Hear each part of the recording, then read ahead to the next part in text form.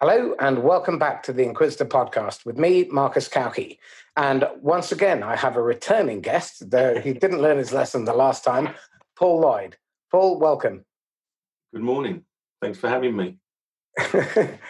It's a pleasure. Paul, today I want to talk to you about your experience at one of your previous companies, ClearSwift.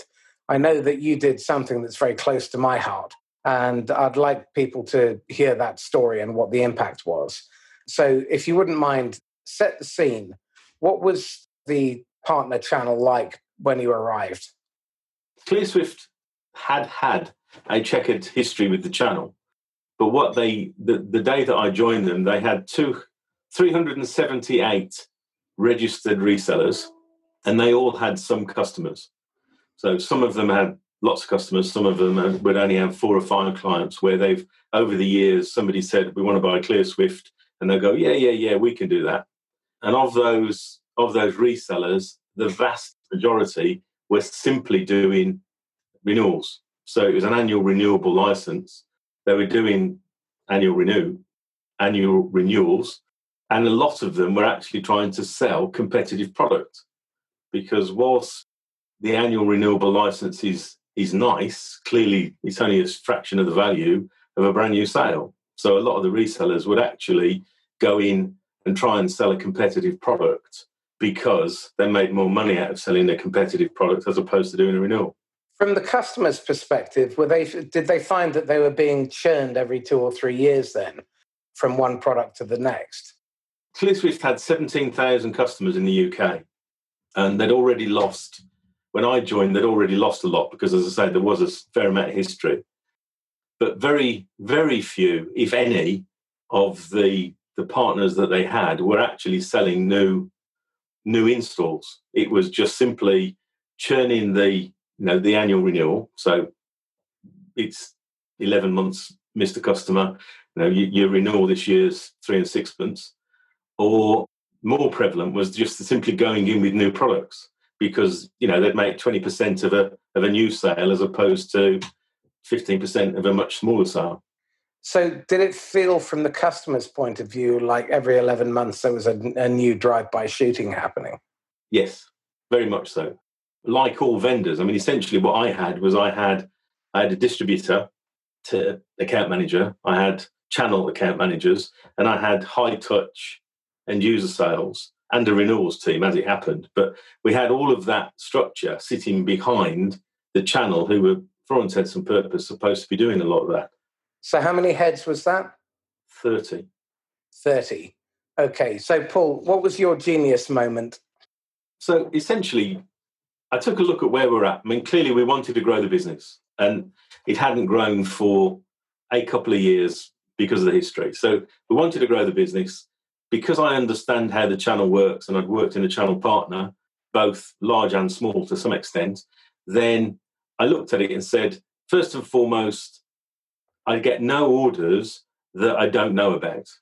So because we've got this team, we've got high touch, we've got renewal, and we've got sort of account managers for the channel and distribution, distributors were just literally processing the orders. There was nothing that they could ever tell me. They were adding no value in absolute terms. Yep. And when we looked at the landscape, say we've got these hundreds of partners who were largely taking the mick. So we sat down and just analysed it and said, right, what we need is we need a new tier of partner. Doesn't matter what we called it. In actual fact, we called it probably platinum. I mean, it should have been the $1 million club. But right. And I actually went around the top 20 partners by volume and said to them, do you want to deal with us or not? And that's, I said to a large extent to my style, and sat down and discussed what we were going to do for them. And what we were going to do was take a percentage of them direct, call it a new tier. I wanted them to commit to doing £1 million a year, which was significantly more than they were doing at the moment. But because of the rules around the channel, or because of the competitive rules within Europe largely, you can't you've got to have some rules in place so that everybody can join the club as long as they meet the rules. So because of the way that I understand it being the Treaty of Rome, you cannot refuse anybody entry to any tier of a channel program, but you have to have a set of rules. So, the rules, the primary rule was that they had to commit to doing £1 million of revenue within a year, and that gives them access to the club. What I did with the people that we wanted to join was to say that I wanted them tracking at £1 million a year in quarter three. So essentially in quarter three, they were targeted at 250k, and each month after that. So it gave them an easy lead in. I went round, I spoke to all of them personally. They'd all had sort of history with ClearSwift. And the message was simple. We're going to do things differently. We're going to support you, absolutely. I've got a team to support you. We want your support in doing that. Now, I can't dictate to you that we are the only products that you sell within that particular sort of sector, but I'm asking you that, if somebody asks for, you recommend ClearSwift in this particular instance, it would be for web and mail security. Yeah. So, we had a handshake on it, and clearly, as I say, we couldn't contract that because that's just not the sort of thing that happens. And of them, we got 8 agree, and we actually canned the largest security reseller in the UK because they didn't want to play ball. Fair enough. I went out and I met them, and it took me longer to park my car than it did have the meeting. I walked back into the sales office and told them all that I won't say who it is, told them all that as far as I was concerned from that moment forward, they weren't a partner, and I got a round of applause. So then what we did was we went out to each one, and the key for me was that we weren't taking the business necessarily from distributors. So the partners themselves were allowed, if they wanted to buy through distributor, so there's no price advantage with dealing with me. But what we did was we built in my mind, the equivalent of a pay plan.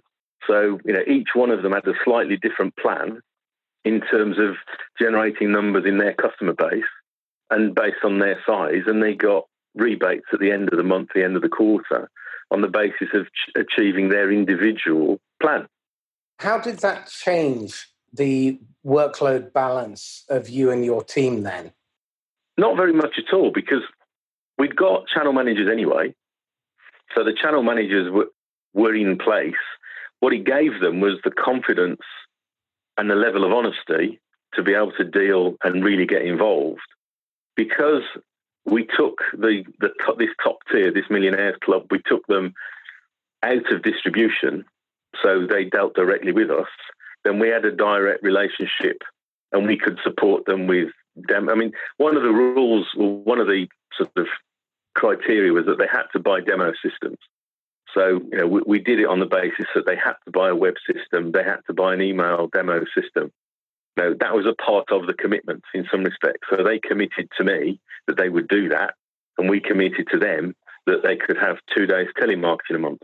It was that kind of scenario where we were valuable to each other. The whole essence of what I was trying to achieve was, when you're selling software that costs 3 and 6, you've got to have some sort of substance to be able to get the people to take you seriously. Because, if you look at, any of the larger resellers, to get on their top 100 suppliers, you've got to be doing an awful lot of business. And Computer Centre, I think their qualifying figure at the time was, if they, £50 million a year. Well, ClearSwift as a business was only 19 worldwide. So we were never going to appear on their radar. But with the smaller ones, by offering them extra and helping them and supporting them, we got airtime. How did that support manifest itself? We managed a lot of the enterprise accounts that we had to them. So there was a little bit of a sorting out amongst the account base. So we sort of managed them across. One of the other things that we did, which people told me would never happen, was I went into each of them and I asked them for their account list. And I said, it was quite simple. If you give me I don't want contact names and all that business, obviously, but if you give me your account list, then we've got a very long tail in terms of our accounts, and we'll match them up with them. So we'll give you business amongst the account base that we have, but only on the basis that they're your customer. And, they, without exception, I've got spreadsheets with their accounts on. because I was being honest. There was a certain amount of authenticity in what I was doing, and to some extent, because I'm one of them. Now, whilst I was working for a vendor, my whole background had been working in the channel. And then we put programs together. So toward the end of the financial year for public sector, we did a public sector program where we split the public sector up amongst the top partners that we've got on board that were sold to public sector. So if they had no public sector presence, we didn't work with them in the public sector. Now, there was no kind of, oh, I'll have that lead, I'll have this lead. It was organised, split up. We knew what each one of them did. I took them all to dinner 2 or 3 times together. So I had a large table in the IOD with 15 people sitting around it, which was an interesting exercise because my whole thrust was there's no point in you each competing with each other because that just destroys the margin. Let's actually build the market. And the programs that we did, we sold to them.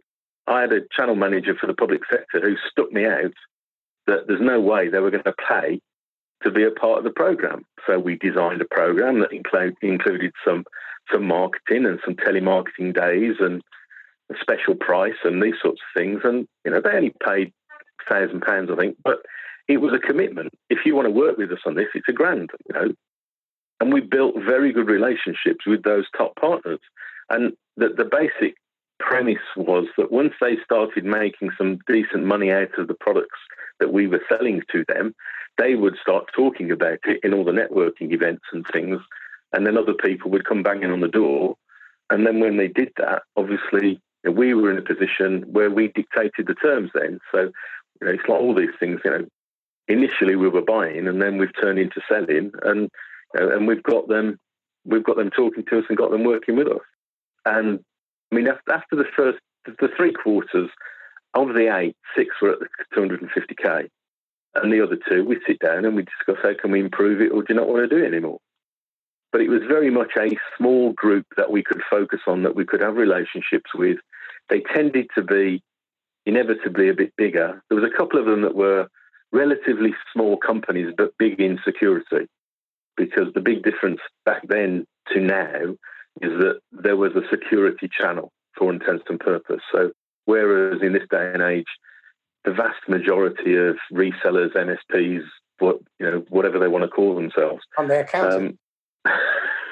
But they're all doing something. They're all doing a bit of security. Whereas, sort of 10 years ago, then it was a security channel. There were 250 or so security resellers who didn't do the other stuff. They only did security.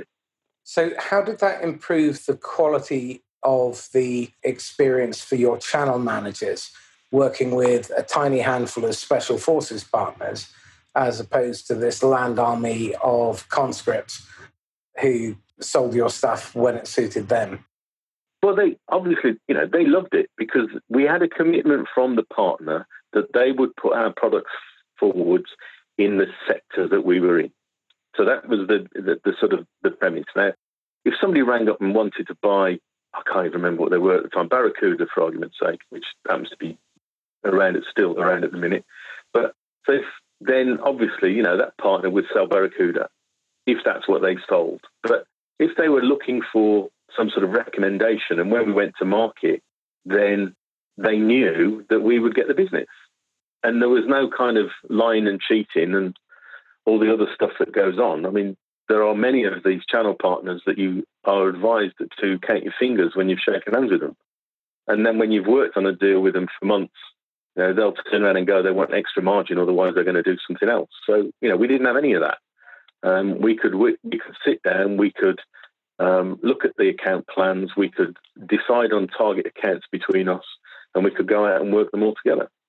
So given that you had these 6 or 8 partners, how did that improve the efficiency of your planning for looking at the entire marketplace and being able to focus your attention on those opportunities you could and would win, rather than those that you could but won't? To some extent, you've just summed it up, haven't you? I mean, you're in a position where you're working on specific deals, on specific accounts with each one of the half a dozen or so. Now, what I then did as a part of the process was to go back to distribution and say, right, we're working with these. The plan was to have 12, but we're working with these 12. We're working with them directly. The other 270 is down to you to develop. You know, distribution will tell you time and again that they're there and they've got services and they add value and they can grow your market for you. So there you go. Why don't you do that with these? Because they're your market. And we gave them some incentives to build out new business and all those sorts of things. They were invariably upset because in their mind, I'd taken the cream. But even so, they weren't doing anything with them anyway, not proactively. So what were the growth rates within your select partners? We doubled the business through those. And some of that was moving the accounts around. So sorry, we'd got all of these. Can I clarify? You doubled the amount of business they did, or you doubled the amount of business ClearSwift did? We doubled the amount of business that they did, and we grew the business by month 9, really, of the program, because by month 18 of me being there, but by month 9 of the program, we were 30% up month on month. So and it was about 2% of the partners, you managed to be 30% up, and each of those partners had doubled their revenue through ClearSwift. Yeah. Right. That's a result. It worked really, really well. And everybody that I worked with, more or less everybody that I worked with in the business were vendor people. So, you know, one of the criticisms that I would have of vendors, notwithstanding the fact they don't understand the market, but one of the criticisms is that the vast majority of the people that they employ haven't worked in the channel. So, you know, I went to an event the other year.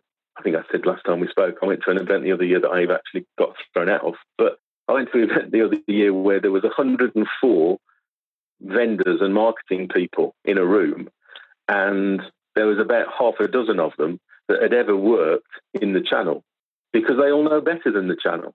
No, you know, the channel's the dirty, soggy end that does the work for them in some respects, because I'm the only one that had actually been in the trenches, if you want to look at it like that. I could come forward with things and I could go out and communicate with the channel on a level that most vendor people can't, because I understood the business. Now, I understood the decisions that you have to make when you're stuck in front of a client and they want to buy something that you can supply, but it's not really what you want to do. So did sales drop off at all with the other 365? Some of it dropped. I mean, it was dropping off anyway, because many of them were trying to, as I said, sell competitive products and make more money on a year-by-year basis. But what we also did was evaluate the market in terms of the market sizes, and we came out with a couple of smaller appliances. So we kind of produced an SME product, and we went to market with the smaller, or distribution went to market with the smaller partners.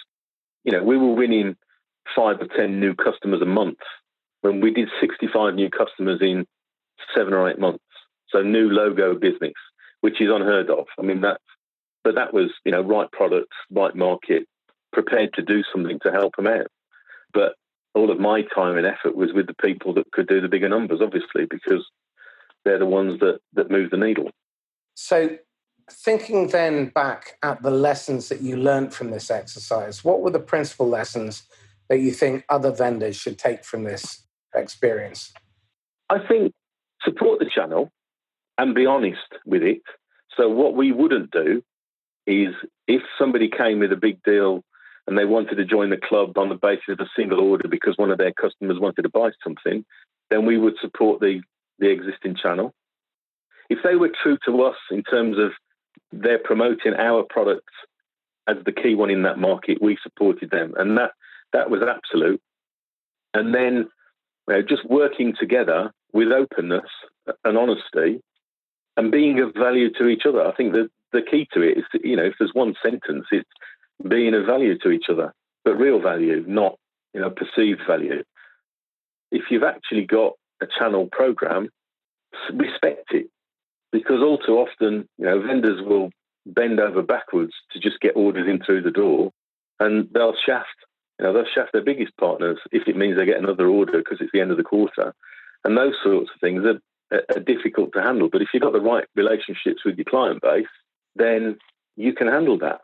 Now where had potentially had a shortcoming was further down the track, when if you've only got 12 partners, it becomes a point, and obviously it depends how you're backed and how you're owned. But if you're VC backed or American owned and you've got to keep growing, then at some point you've got a challenge with the scalability of it. But I think I treated it as running a sales team. So I knew when I needed extra, and I could go to market, or we could pick up people that had expressed an interest and look to add them as we went along. So, I treated each of these top partners, I treated as if they were a salesperson, if you want, working for me, simplistically, that they had a separate target, they had a product split, they knew where they were going, and we managed it on that basis. So if you had your time again, what would you have done differently in order to ensure that you continued to build the size of that £1 million club? I think, unfortunately, I wasn't allowed to follow it through. So essentially, we got it up and working. We were at the 18-month point, and then we had a new CEO.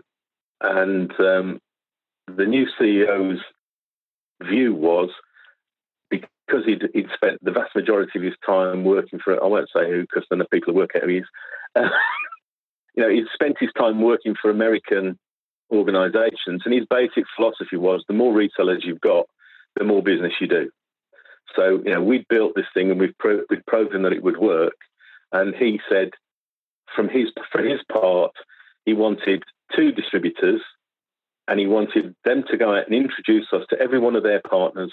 And when they'd done that, we'll can them, and then we'll find another distributor, and we'll get them to introduce us to every one of their partners. Because the more partners we've got, the more that we're actually going to sell. These the burning bridges strategy.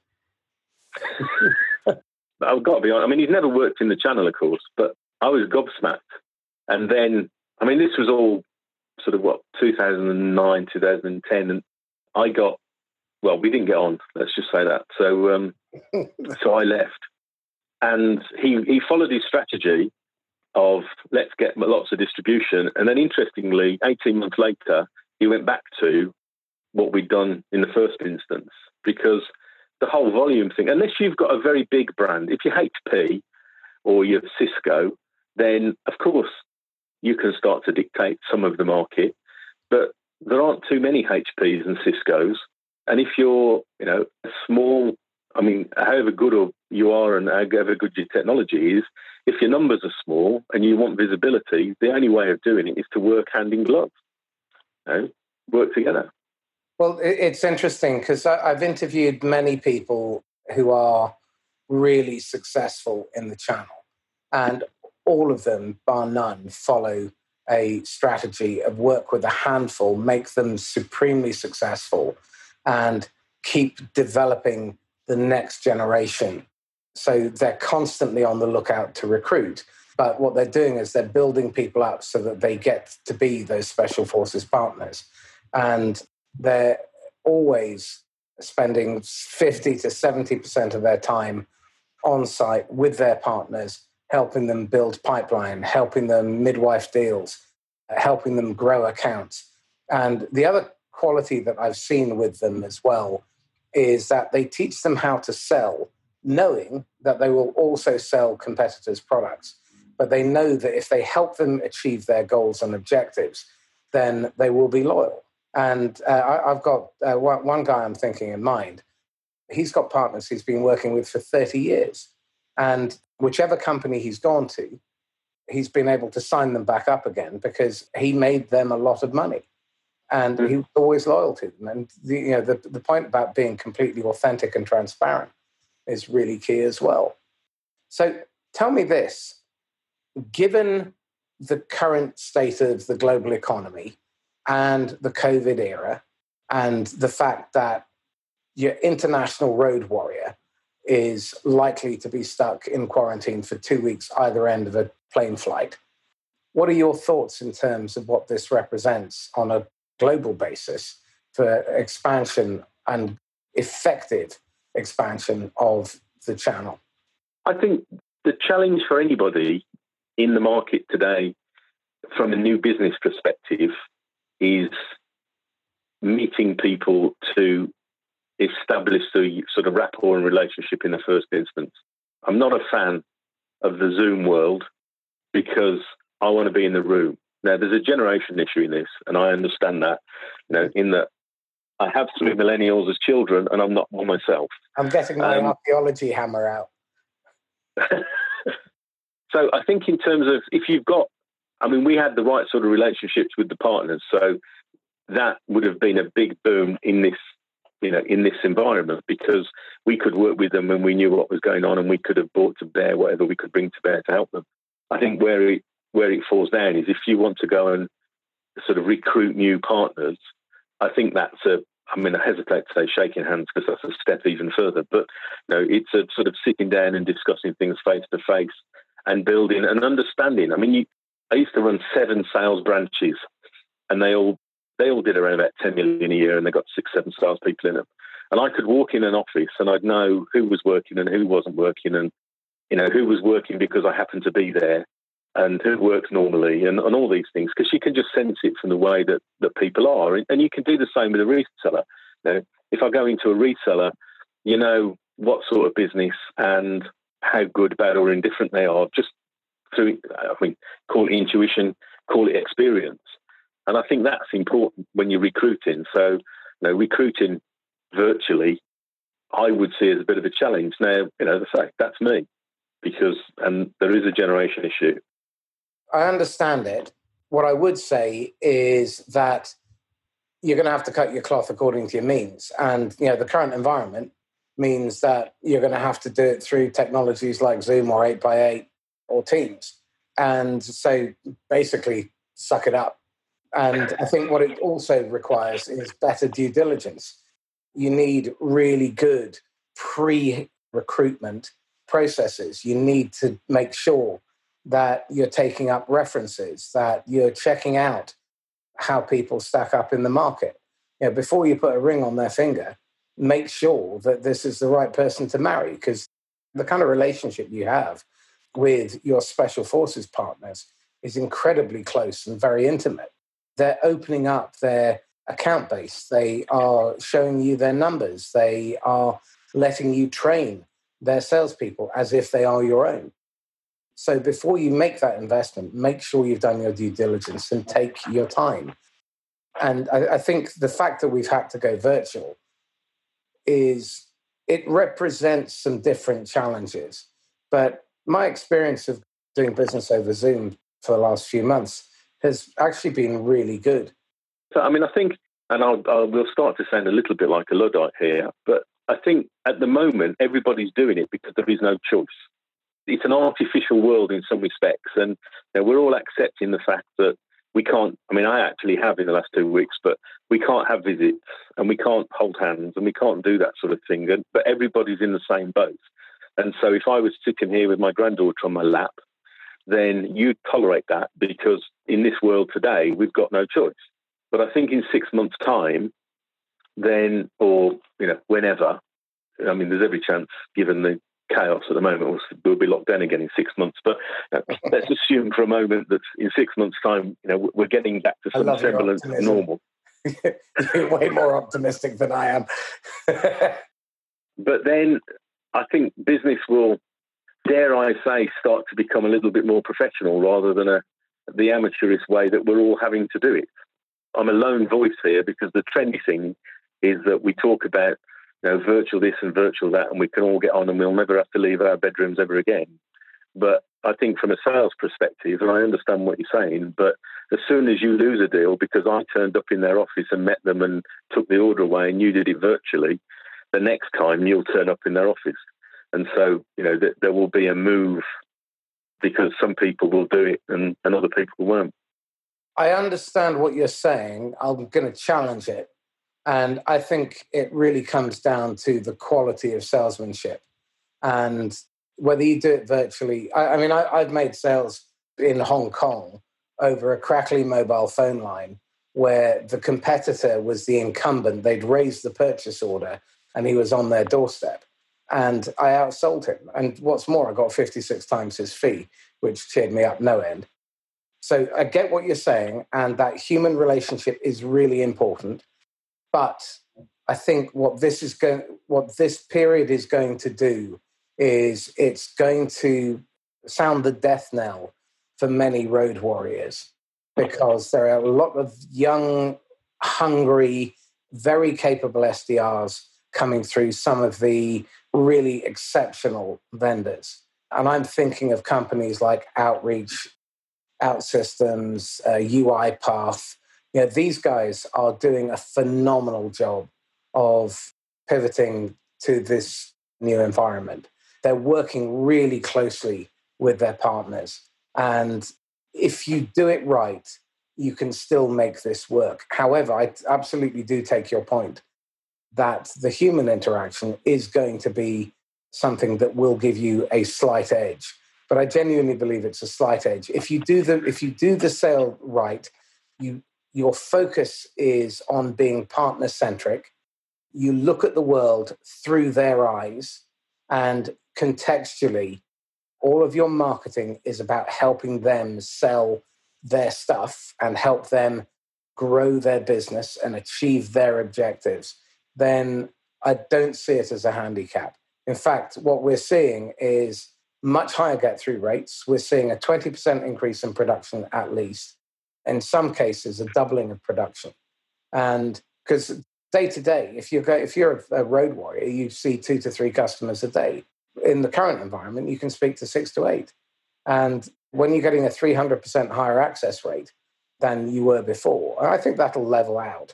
And you're using marketing well. And this is one of the other things that I have a real bugbear about, because generally, most technology marketing is pitiful, woeful, awful crap. It talks about the product. No one in the history of humanity has ever bought something off a data sheet. And vendors really need to up their game and focus on the end customer, focus on seeing the world through their eyes. And they have to really pay attention to what the partners want. But I think there is very few. What I'm most disappointed by with this crisis, it's been a massive opportunity for them to up their game. And I don't think many of them have, because there's been something like a 67% increase in content on LinkedIn. But I would suggest that there's been about a 97% drop in quality. Your thoughts in terms of vendor marketing? I think the vendors, they don't get it. I mean, it's never been any different. I started just as the channel started. The vendors don't see themselves as selling to the end user. And they have their marketing there, which largely is techie based. There's an expectation that the partners will translate that into a business solution, but typically they don't. They just sort of pedal it forward. So nobody in the channel, with the possible exception of the good resellers, good MSPs, look at it from the end user client's perspective. It's not deal registration, which I know we talked about the last time, but deal registration is the antithesis of the interest of the customer in mind. It's the interest of the vendor in mind. Distribution isn't there to support and service the channel, the end user sales and the end user. They're there to support the vendor. You can't be selfish. There are 3 books that I urge everybody who's listening to this interview to read. The first one is called The Context Marketing Revolution by Matthew Sweezy. And he's a futurist based at Salesforce. And the second book is Small Data, The Tiny Clues That Uncover Huge Trends, and Marketing Rebellion, The Most Human Company Wins by Mark Schaefer. And Small Data is by Martin Lindstrom. And if you look at what the best vendors are doing, they are putting their messages into the world of the end customer. They are having interactions with the end customer focused very much on the middle of the funnel, about helping them identify the root cause of their problems and solve problems. I mean, you've only got to look at HubSpot. If you want to see somebody that does it properly, then look at HubSpot. But the difficulty in my mind is that, again, looking at the channel specifically, is that sort of marketing is actually expensive, because to produce the content and do it properly and professionally and then deliver it is expensive. And the channel partners, the smaller partners, aren't really in a position to be able to afford that, and the vendors don't do that for them. So you've got a bit of a hit and miss there. But okay, on that note, I work with a number of people at HubSpot, including people who run their channel, in fact, their top performers. And what we're finding actually is that by narrowing down the number of partners and focusing on that special forces unit, really working very closely with them to help them be wildly successful, means that these guys are coming in at between 140 and 220% of target. And this is a tough market. Now, one of the things that's been really interesting is it's not expensive when you start filtering out the crap. Big data, I think, is another one of these ludicrous ideas. It's a fabulous thing if you peddle big data solutions. But the reality is, what you need to understand is why customers really buy. And what you need to look for are the little clues, the tiny bits of information that tell you what matters to the customer and where the real trends are. I think there's a fundamental misunderstanding in sales generally, in leadership, that people do not understand how human beings work. And when you stop trying to sell technology, when you stop focusing on your number and you get it right back down to the basics of why this human being is motivated to change, because that's all any of us ever sell. Every one of us, whether you're selling training, software, or sofas, you're selling change. And if you understand why people will be willing to change, why the pain of staying stuck is greater than the pain of change, then you can find their personal motivation to do it. And you don't need a massive pipeline. What you need is a quality pipeline that's well looked after. And you focus on the customer. And you spend all of your time when you're with the partners helping them understand the partner, have the right conversations about the right stuff in the right way at the right time. And I'm seeing this stuff, this going on with my clients. I've got clients at the moment who took maybe a 2-week hiccup when this all kicked off. And now they're smashing it. They're bringing in 6-figure deals. They are shortening sales cycles. People are bringing forward decisions, whether they're going direct or they're going through partners, because they've taken the time to understand the human element. And that's what's missing.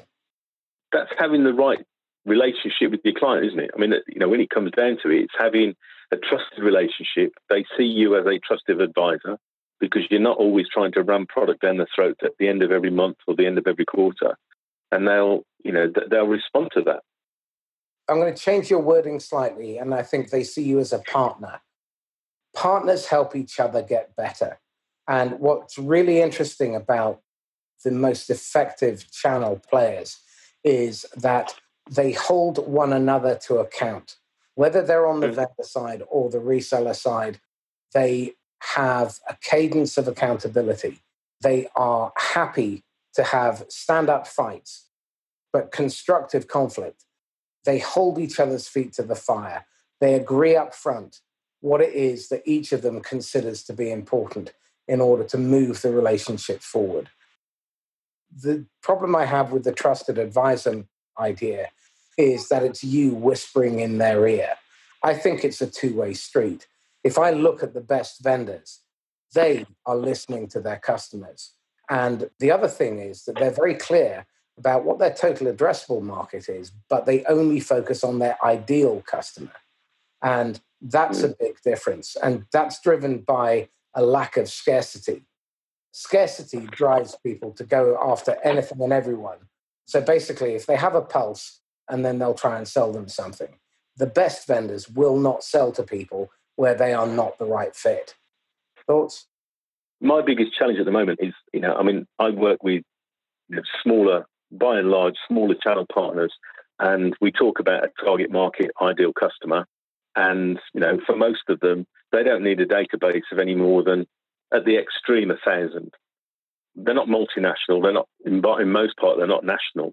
So you say, well, all you need is 500 qualified in the context of, they're your ideal customer as a database, and let's work with those. Absolutely. And they sit down and they talk to me and they take that on board, and then they get somebody punt them something that's got something automatic on LinkedIn that, they can send out 2,500 invites a month. And you go, well, you don't need that. You've got this 500. And then, you listen to some of the superstar American organizations that keep coming over, and we can have a database of 30,000 and I can have 30,000 contacts on LinkedIn. You go, well, you only need 500. Not only is it more efficient and more effective, it's actually a darn sight cheaper to market to 500 than it is 5,000. What's really interesting, I've got a number of software clients, and one of them they were converting 1 in 1,200 demos. And this is another thing that I think really good vendors will work with their partners to stop.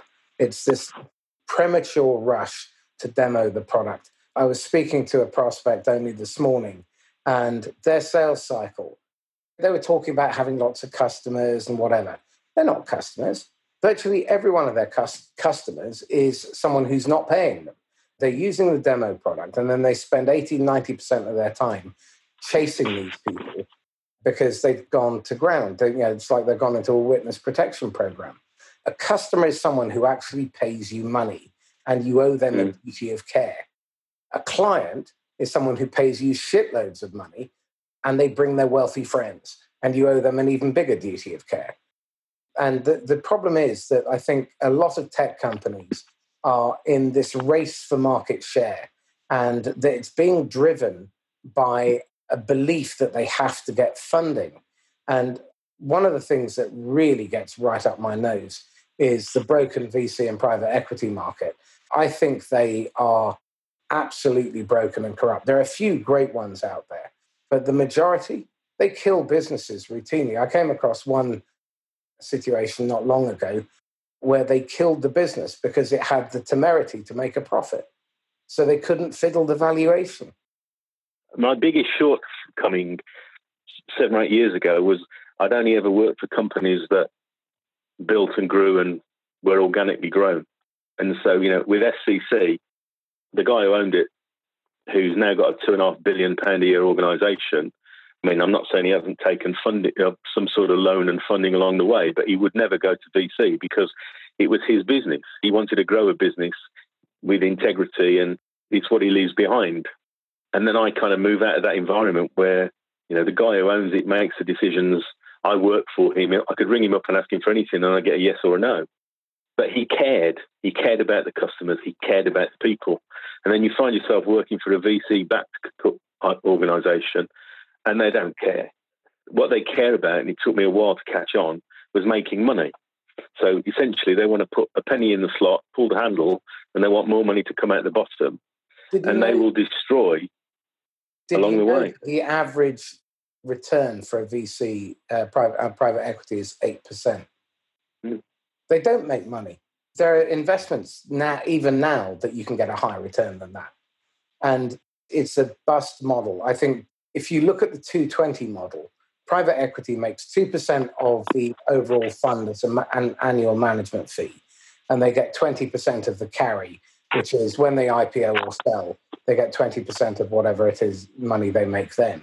And because they only need 2 or 3, they spread the fund across 30, 40, 50 companies in the hope that 2 or 3 make it. And then they're going to make their money back in spades. But I don't think it's a good model for investors. The people who invest in those private equity funds, I think, are being ripped off. The investments themselves are being ripped off as well because they're being peddled a fiction. The idea, you only hear about the ones that make it. If you track private equity websites and VC websites, the number of companies that are on there that suddenly disappear and are never spoken of again massively outweighs the ones that are still on. So, okay, let's wrap this up. In terms of what advice would you give to a growing technology company to take advantage of the opportunity the economy and COVID represents in order to ensure that they continue to grow. And if they do have to go for money, they're getting money as food, not oxygen. I think today, if they're looking to go through the channel, and I get asked this a lot, in terms of, we've got a product, we want to go out to MSPs, then it's exactly the same process as if I was looking to win new end user customers, is look at the partners, look at the ones that sell the products that complement what you're doing, approach the ones that, have a good reputation in terms of being able to go out and sell, produce yourself a target list and go out and talk to them and sell them. And then they're the good quality people, and then support them at the exception of other people. So you don't have people jumping on the bandwagon, but that takes longer. The issue is that it's, the build up to revenue takes longer, but the payback is a lot better. And then, if you need funding along the way, then I'm no expert in funding, but there has to be better ways than taking the VC shilling and actually then having to do what you're told. There's a large MSP software company that recently got purchased by VCs, and they're stripping out the costs. And it used to be quite a cuddly, customer-centric organisation, and at the moment, the customer-centric piece of it is being ripped out because they want to churn coins out the bottom. The guy, well, it's no secret to anybody that knows me, but I work for Peter Rigby, who built what is now Rigby Group, and his philosophy was to grow and own as he went along. So he didn't rate the business of the profit. He was always reinvested.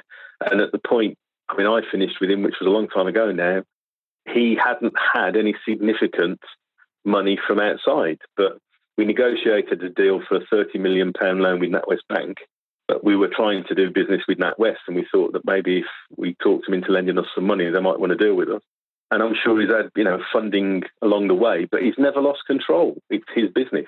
It's a reflection of him and his qualities and those sorts of things. And that is the way that I think, I'd go so far as to say the British way, but it's that kind of love of a company and building an identity and it being your baby, as opposed to, trying to get to a point where you can get somebody to throw lots of money at it and then get raped for a couple of years and then either go out of business or IPO, whatever it happens to be. But it's having control. I think for larger companies that may be a bit further on, my advice is look at your sales organization, both direct and indirect. Take a blank sheet of paper and ask yourself this question. If it was the 1st of January 2001, which of my salespeople, which of my managers, which of my channel partners would I still want to be on our payroll or on our roster? And strip out the ones that you wouldn't. Focus on the ones that you would. Make sure that you're building a really strong support infrastructure to help them build pipeline. Move all of the pipeline that's currently in place over to those special forces partners and those top performing salespeople, and help them disqualify out the dead wood quickly. Help them be wildly successful, and then use all the money that's left over from the people that you've let go, the partners that you were previously supporting, in order to continue to recruit and build more people like your A-player salespeople and your A-player partners. And it takes someone who is incredibly brave to do that.